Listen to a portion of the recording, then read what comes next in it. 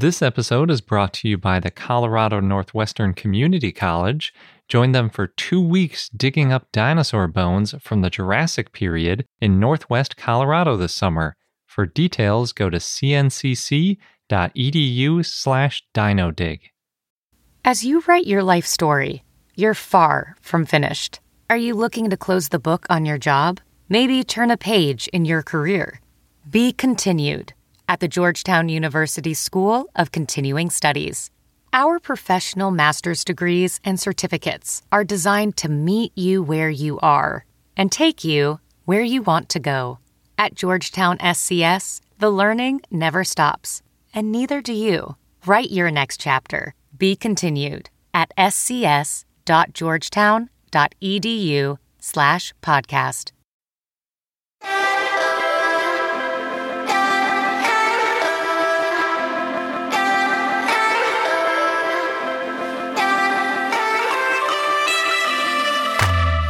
Hello and welcome to I Know Dino. I'm Garrett. And I'm Sabrina. And today we'll be talking about Massospondylus and some dinosaur news. But before we get to the news, we want to make our announcement that we mentioned last week.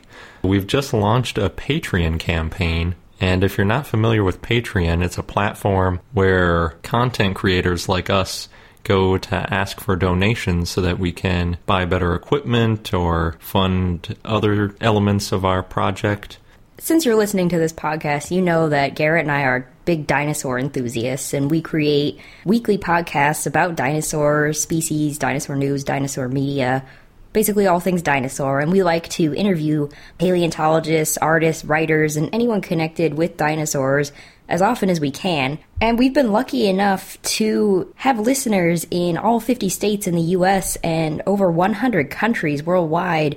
We're up to over 75,000 downloads, which is amazing, and we really appreciate having your support, and we really enjoy interacting with you through email and Twitter, Facebook, Google, all the different social media channels that we're on. It's been really great, but we want to take this to the next level, and so Patreon would allow us to do that. And it's a platform similar to Kickstarter in that we have a goal that we set, and we ask for some support, but it's ongoing instead of a final end date. Garrett and I have just launched our page, which explains everything in detail and has a short little video featuring some of our favorite dinosaur memorabilia. I don't want to spoil it too much, but look out for some awesome puppets. And replicas. And the way that Patreon works is that we set up goals. Supporters can pledge $1 or more a month, and then if we reach certain goals, then we get to do more things with our dinosaur podcast. And our first goal is to get some better equipment so that we can have some higher quality audio, especially with our interview guests. We also want to subscribe to some more scientific journals because sometimes we can't get in and read the real text, and it becomes kind of difficult to tell what exactly the scientists meant when they were writing because you get paraphrased versions from different reporters, so you can't necessarily tell. It depends what the reporter is thinking. And then we have another goal to make more content, more episodes, for instance, so all of that could be possible. And in exchange for your support, we offer different levels of rewards. So at the $1 level, we'll have a special exclusive activity feed where we'll post some stuff behind the scenes and let you know ahead of time who we're talking to next and which dinosaurs we'll be covering. And you can also get to know other dinosaur enthusiasts who listen to the podcast. We also offer some higher tier rewards, and you can check that out in more detail on our Patreon page, which is patreon.com, patreon.com/iknowdino. And we will be sure to post a link on our site as well. So just to reiterate, the podcast will still remain free, but if you've enjoyed our podcast so far, this would be an awesome way to show your support. And now on to the news. In an abandoned quarry in Lower Saxony, Germany, scientists have found a long trail of footprints, about 90 footprints over 164 feet or 50 meters. The tracks are 145 million years old, made by a sauropod, and according to Benjamin Einglich, who's leading the excavation, quote, "We don't have a complete skeleton for a dinosaur this big from this time period. That means it's a species we haven't seen before from this era," end quote. And based on the footprint impressions, which are 17 inches deep and 4 feet across, scientists think that the sauropod weighed up to 30 tons. So that'll be exciting if and when they figure out which sauropod it was. I really like sauropods, so it's good to know that there's still more being discovered. Also in the news is an article that's not about dinosaurs, but it's very related to them because it's about what they ate. And it's an article titled Montsechia, an Ancient Aquatic Angiosperm, which is published in the Proceedings of the National Academy of Sciences by Bernard Gomez and others. It's also summarized really well in Forbes by Shana Montanari, who we've mentioned before on the podcast because she typically does a good job summarizing these heavy articles. And since we're not big into botany typically on this podcast, it really helps to get a good summary. In this case, the species is a fully aquatic plant, and it was around in freshwater lakes about 130 million years ago. But what makes it interesting is that it had an angiosperm. Typically, plants that have angiosperms in modern times have flowers, but this one actually didn't have flowers, which is another kind of interesting piece to it. So like I mentioned, dinosaurs were impacted by the plant development and evolution while they were on Earth. And there was definitely some interaction between the two, because how could there not be? But in recent years, some scientists have been looking a little more critically at just how much they co-evolved. And Shana points to an article titled, "Did Dinosaurs Invent Flowers? Dinosaur Angiosperm Coevolution Revisited," where they looked at a bunch of these old plants to kind of see if there was a link between angiosperm development and the interaction between dinosaurs at the time. But they couldn't really find any correlations to support the hypothesis that dinosaurs were causing any of these origins of angiosperms. But they did mention that the dinosaur-angiosperm interactions, especially in the late Cretaceous, which is really the main time they were around, probably led to some coevolutionary interactions. So you see that a lot with birds. It's kind of funny since you don't really think of dinosaurs as birds, but birds have a lot of these evolutions specifically for different flower types. You know, you see like hummingbirds with the real long bills and things like that. So it wouldn't be surprising to think that dinosaurs evolved along with plants, just like their modern counterparts do. There is a big question of where these first angiosperms developed and then how dinosaurs interacted with them afterwards. It's interesting that this new early example was fully aquatic, and it appeared that it even pollinated while it was in the water as well, which, according to the Forbes article, only occurs in less than 5% of aquatic flowering plants. It's a little bit surprising to me because I tend to wonder, how do the other ones pollinate if they're aquatic and they don't do it in the water? I guess they must only pollinate when they're the ones on the banks of shores or something. I don't know. Interesting. But this is a especially interesting specimen because it has the fruit that's characteristic of angiosperms, and it's just a single seed, but it's upside down compared to how the seeds are oriented in most angiosperm plants. But this plant actually didn't have any flowers, so it appears that flowers might have been some later evolution or maybe coming down a different lineage of plants. It's hard to say. Michael Demick, who teaches anatomical sciences at Stony Brook University in New York, has been collecting bones from the Bighorn Basin in Montana. This area is where John Ostrom found the talon of Deinonychus in 1964. Demick so far has found a previously unknown mammal, crocodile, and dinosaur, and since 2007 he's been on 5 digs over the last 5 summers and found about 300 bones. Many of the bones are of young dinosaurs, and one is of an Acrocanthosaurus bone, which before had only been found in Texas and Oklahoma. The theory is that this area flooded, which buried a lot of the bones, and Demick said he plans to continue excavating the area, so be interesting to see what else he finds. Next, in Australia's Lightning Ridge, there's a new fossil hunting expedition with a team from Australian Geographic and Australian Opal Center. They're working together to find new dinosaur species in Australia. Currently, there's less than 20 types, and so far a lot of fossils have been found, and many of them have been opalized, and they're gem quality, so that's pretty cool. Of the dinosaurs found so far in Australia, many of them have similarities with dinosaurs found in South America, Antarctica, and Africa.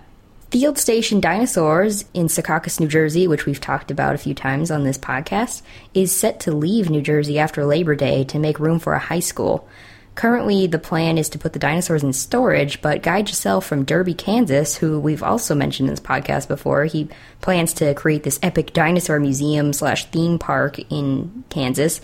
He's in talks to move the dinosaurs to Derby, Kansas, but that's still up in the air. In Saugus, Massachusetts, the owner of MT Realty, Michael Touchette, is purchasing the orange T-Rex that has stood over the Saugus Highway for the past 50 years. The dinosaur will be moved to a new area, though it's not clear yet where it will go, and Touchette said he will be speaking at a town meeting about where to put the dinosaur. And for people who may not be familiar with this T-Rex, it's about 12 feet tall, and it will stay in its spot overlooking the highway until next year. In Yamato City in Japan, a new dinosaur-themed restaurant is opening called Dinosaur Ancient Times Restaurant and Bar.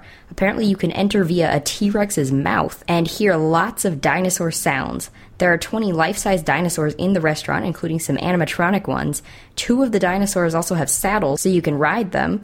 And dinosaurs in the restaurant include Triceratops, Ankylosaurus, Stegosaurus, and T-Rex. Must be a really big restaurant. In Iowa, Harold and Kay Whipple, who are wood carvers, are making wooden dinosaurs with moving parts and donating them to a nearby children's hospital, a medical center, and Ronald McDonald House. Due to privacy rules, the couple is not allowed to meet the children who play with the dinosaur toys, but they make about 25 toys each month, and I think that's really nice of them. That makes those toys extra special. There's a new short online game that's free, called Anatomically Incorrect Dinosaurs, created by Natalie Lawhead. And in the game, you play an archaeologist and you have to reassemble dinosaurs from their parts.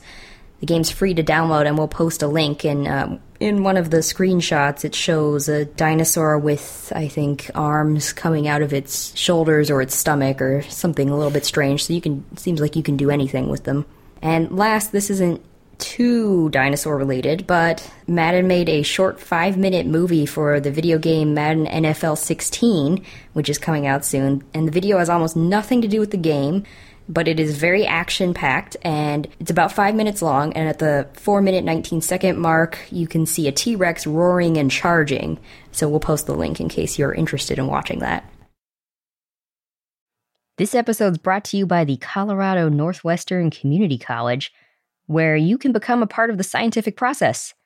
As a participant, you can go on a real-life dinosaur dig, and you'll be helping to advance science and our understanding of the ancient world.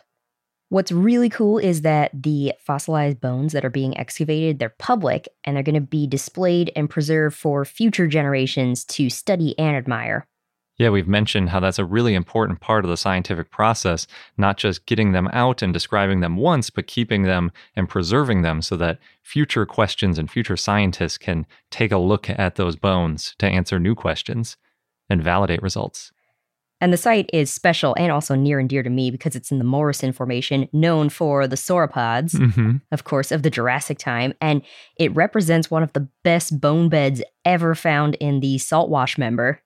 Yeah, the current interpretation is that the site was the result of a Brachiosaurus sort of jamming up a river and then other carcasses piling up behind it. Oh, no. And that's how we got a bunch of different types of dinosaurs all fossilizing together. So, oh no, but also, yay. Good for us as scientists. And dinosaur enthusiasts. Yes. So there are 2 scheduled digs if you want to get involved with getting these bones out of the ground. You can go from July 6th to July 20th or from July 22nd to August 5th. Head over to cncc.edu/dinodig. You'll get all of the details. Just make sure that you register online by May 31st. And again, that is cncc.edu/dinodig, DINODIG. Across America, BP supports more than 275,000 jobs to keep energy flowing.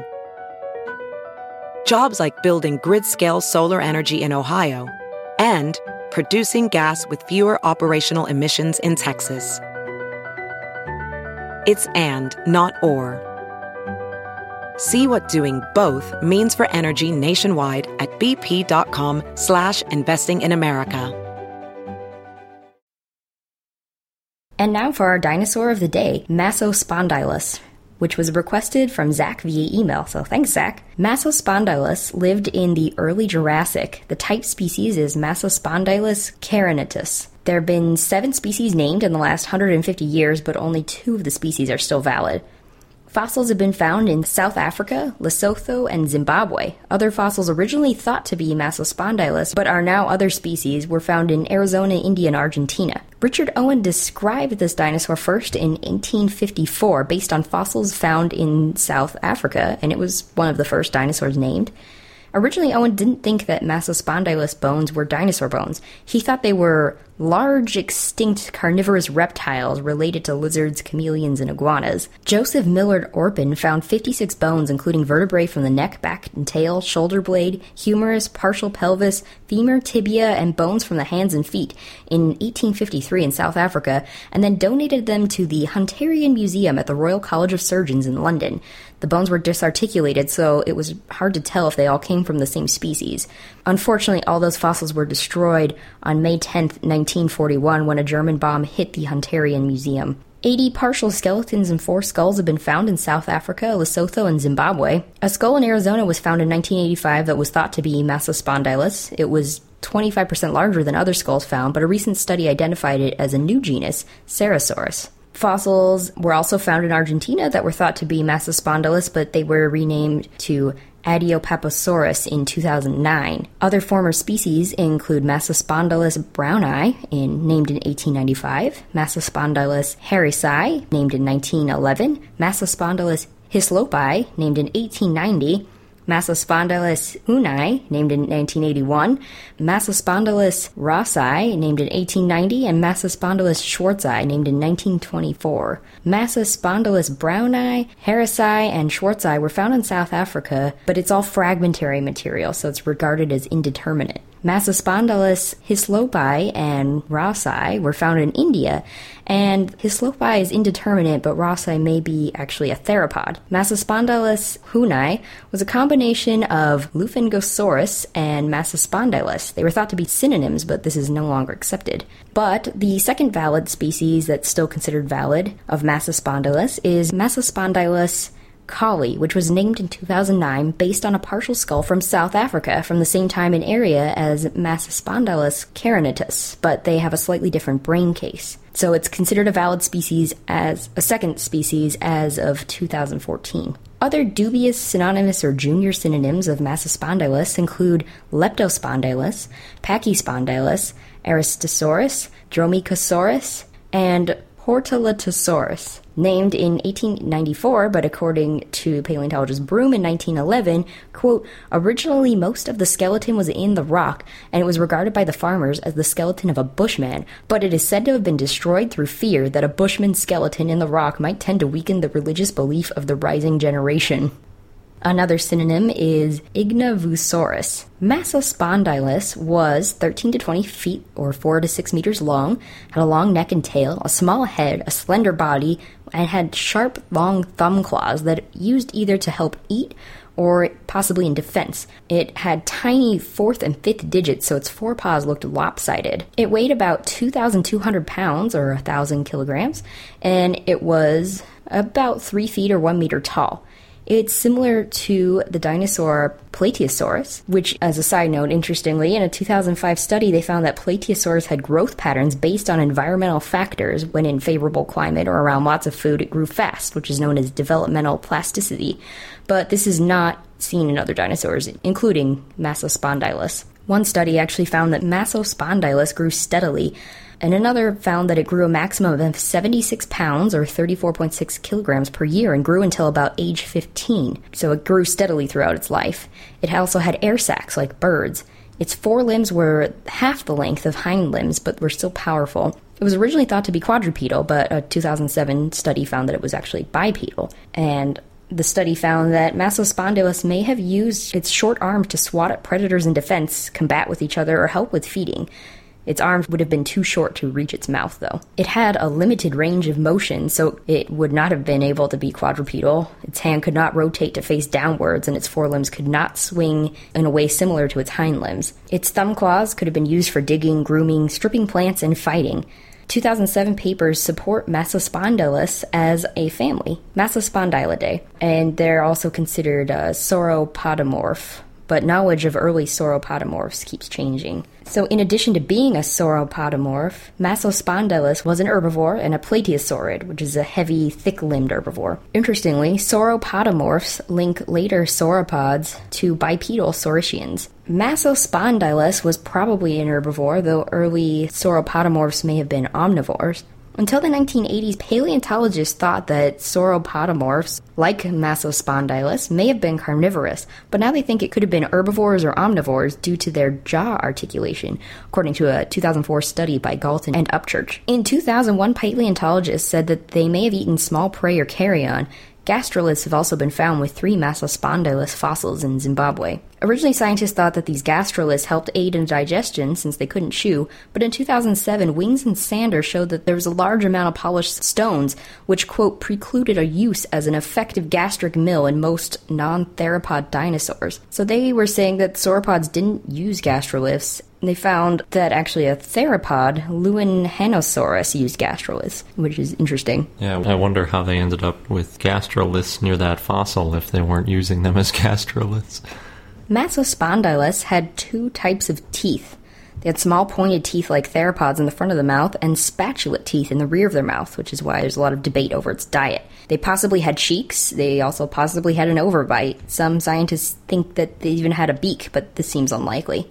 The number of teeth they had varies depending on its skull size. The largest one has 26 teeth on each side of its lower jaw. It's not clear what predators went after Massospondylus. Most theropods from the same time and place, such as Meganosaurus, were smaller than Massospondylus, and they may have slashed quickly to wear down their prey, but Massospondylus would have used its foot claws to protect itself. Another potential predator was the theropod Dracovinator, which was 20 feet or 6 meters long. In 1976, 6 to 7 Massospondylus eggs, 6 inches or 15 centimeters long, were found in South Africa by James Kitching, but it took 30 years to start the extraction. They are the oldest known dinosaur embryos found so far. It took 5 years to excavate the eggs, and Kitching decided he didn't have the resources to remove the fossil from the egg rock without hurting the bones, so he focused on the eggshells and found that they were similar to crocodiles and birds. In 1979, he wrote a preliminary report and found a skull that was well preserved. It was 10 millimeters from ear to ear, and he suggested that one of the eggs had hatched. But because the embryos couldn't be well studied at the time, people debated whether they were actually Massospondylus or even dinosaur eggs. A 2002 study said that they were more crocodilian than dinosaurian. But in 2004, Rees and Scott from the University of Toronto studied the eggs with CAT scans. Still, the scans were inconclusive because it was too hard to distinguish the rock from the bone. Scott spent a year preparing the eggs using tiny air-driven jackhammers and thin needles to remove the rock, and then looked at the eggs under a high-powered microscope and found that there were, yes, 2 dinosaur embryos in the fetal position. But it was still hard to analyze the eggs. The femur was only 1.4 millimeters in diameter. But at least it confirmed that the eggs were Massospondylus, and the findings were published in 2005. Eventually, those eggs were flown to Grenoble to be examined with a CT scan at the European Synchrotron Radiation Facility. Until CT scanning came about, the X-ray resolution needed was too high, 6 microns, so only a few places in the world could do it. In 2014, the team moved the eggs to this facility in Grenoble, but it will take a while to process all the information. They have about 1,000 gigabytes of information, and they'll be doing that at the University of Witwatersrand Virtual Paleontology Lab in Johannesburg. Additional findings were published in 2012, and they actually found 10 more egg clutches with up to 34 eggs in each clutch. They were found on 4 fossil horizons, so the nesting site may have been used multiple times.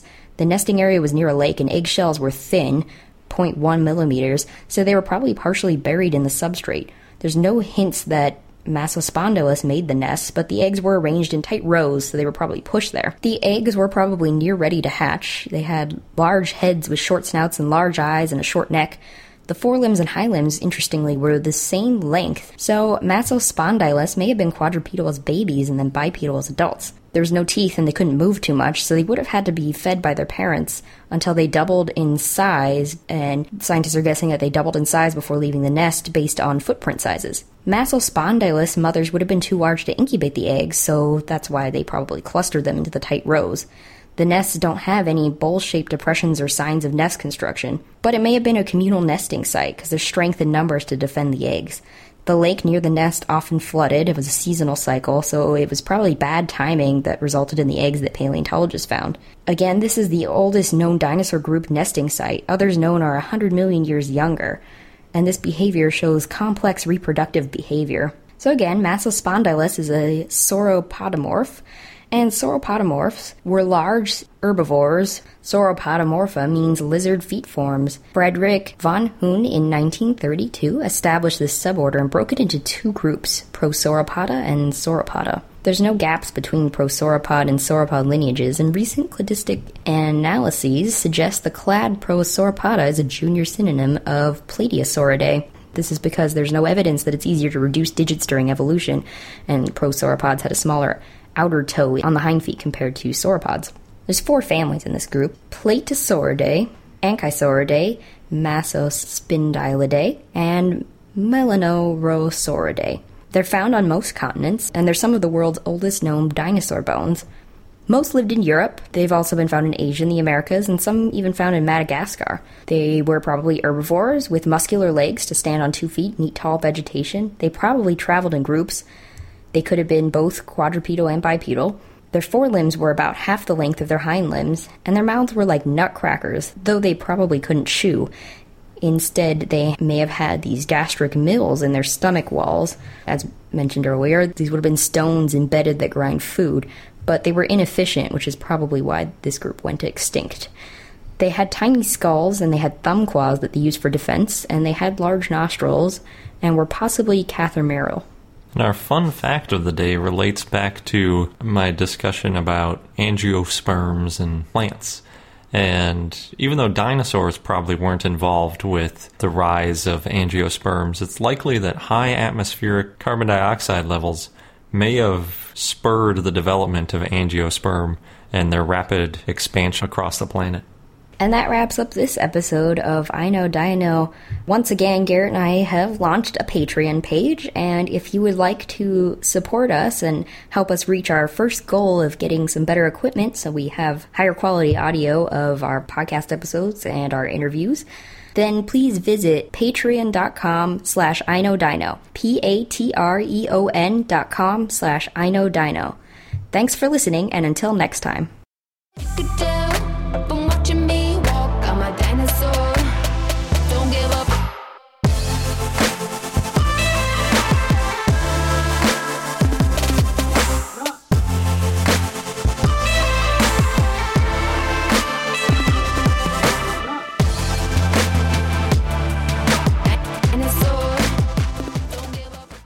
Look around. You can find cars like these on AutoTrader, like that car riding your tail.